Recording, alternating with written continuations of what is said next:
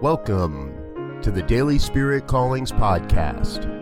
I'm your host, Robert Brzezinski, and I invite you to join me every day as we explore an affirmation, inspiration, and call to action for your life this day.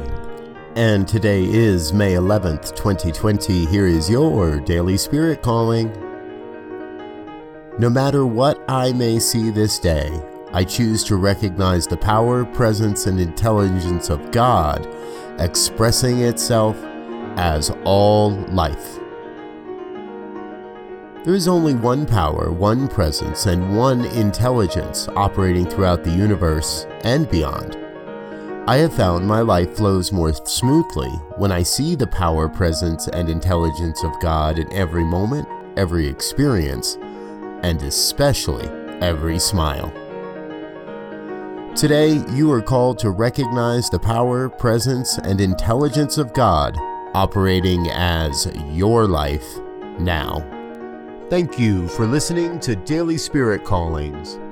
If you found value in this program, please share it with your friends.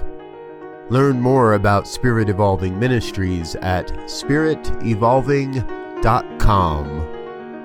Until next time, peace and blessings. Go forth and prosper.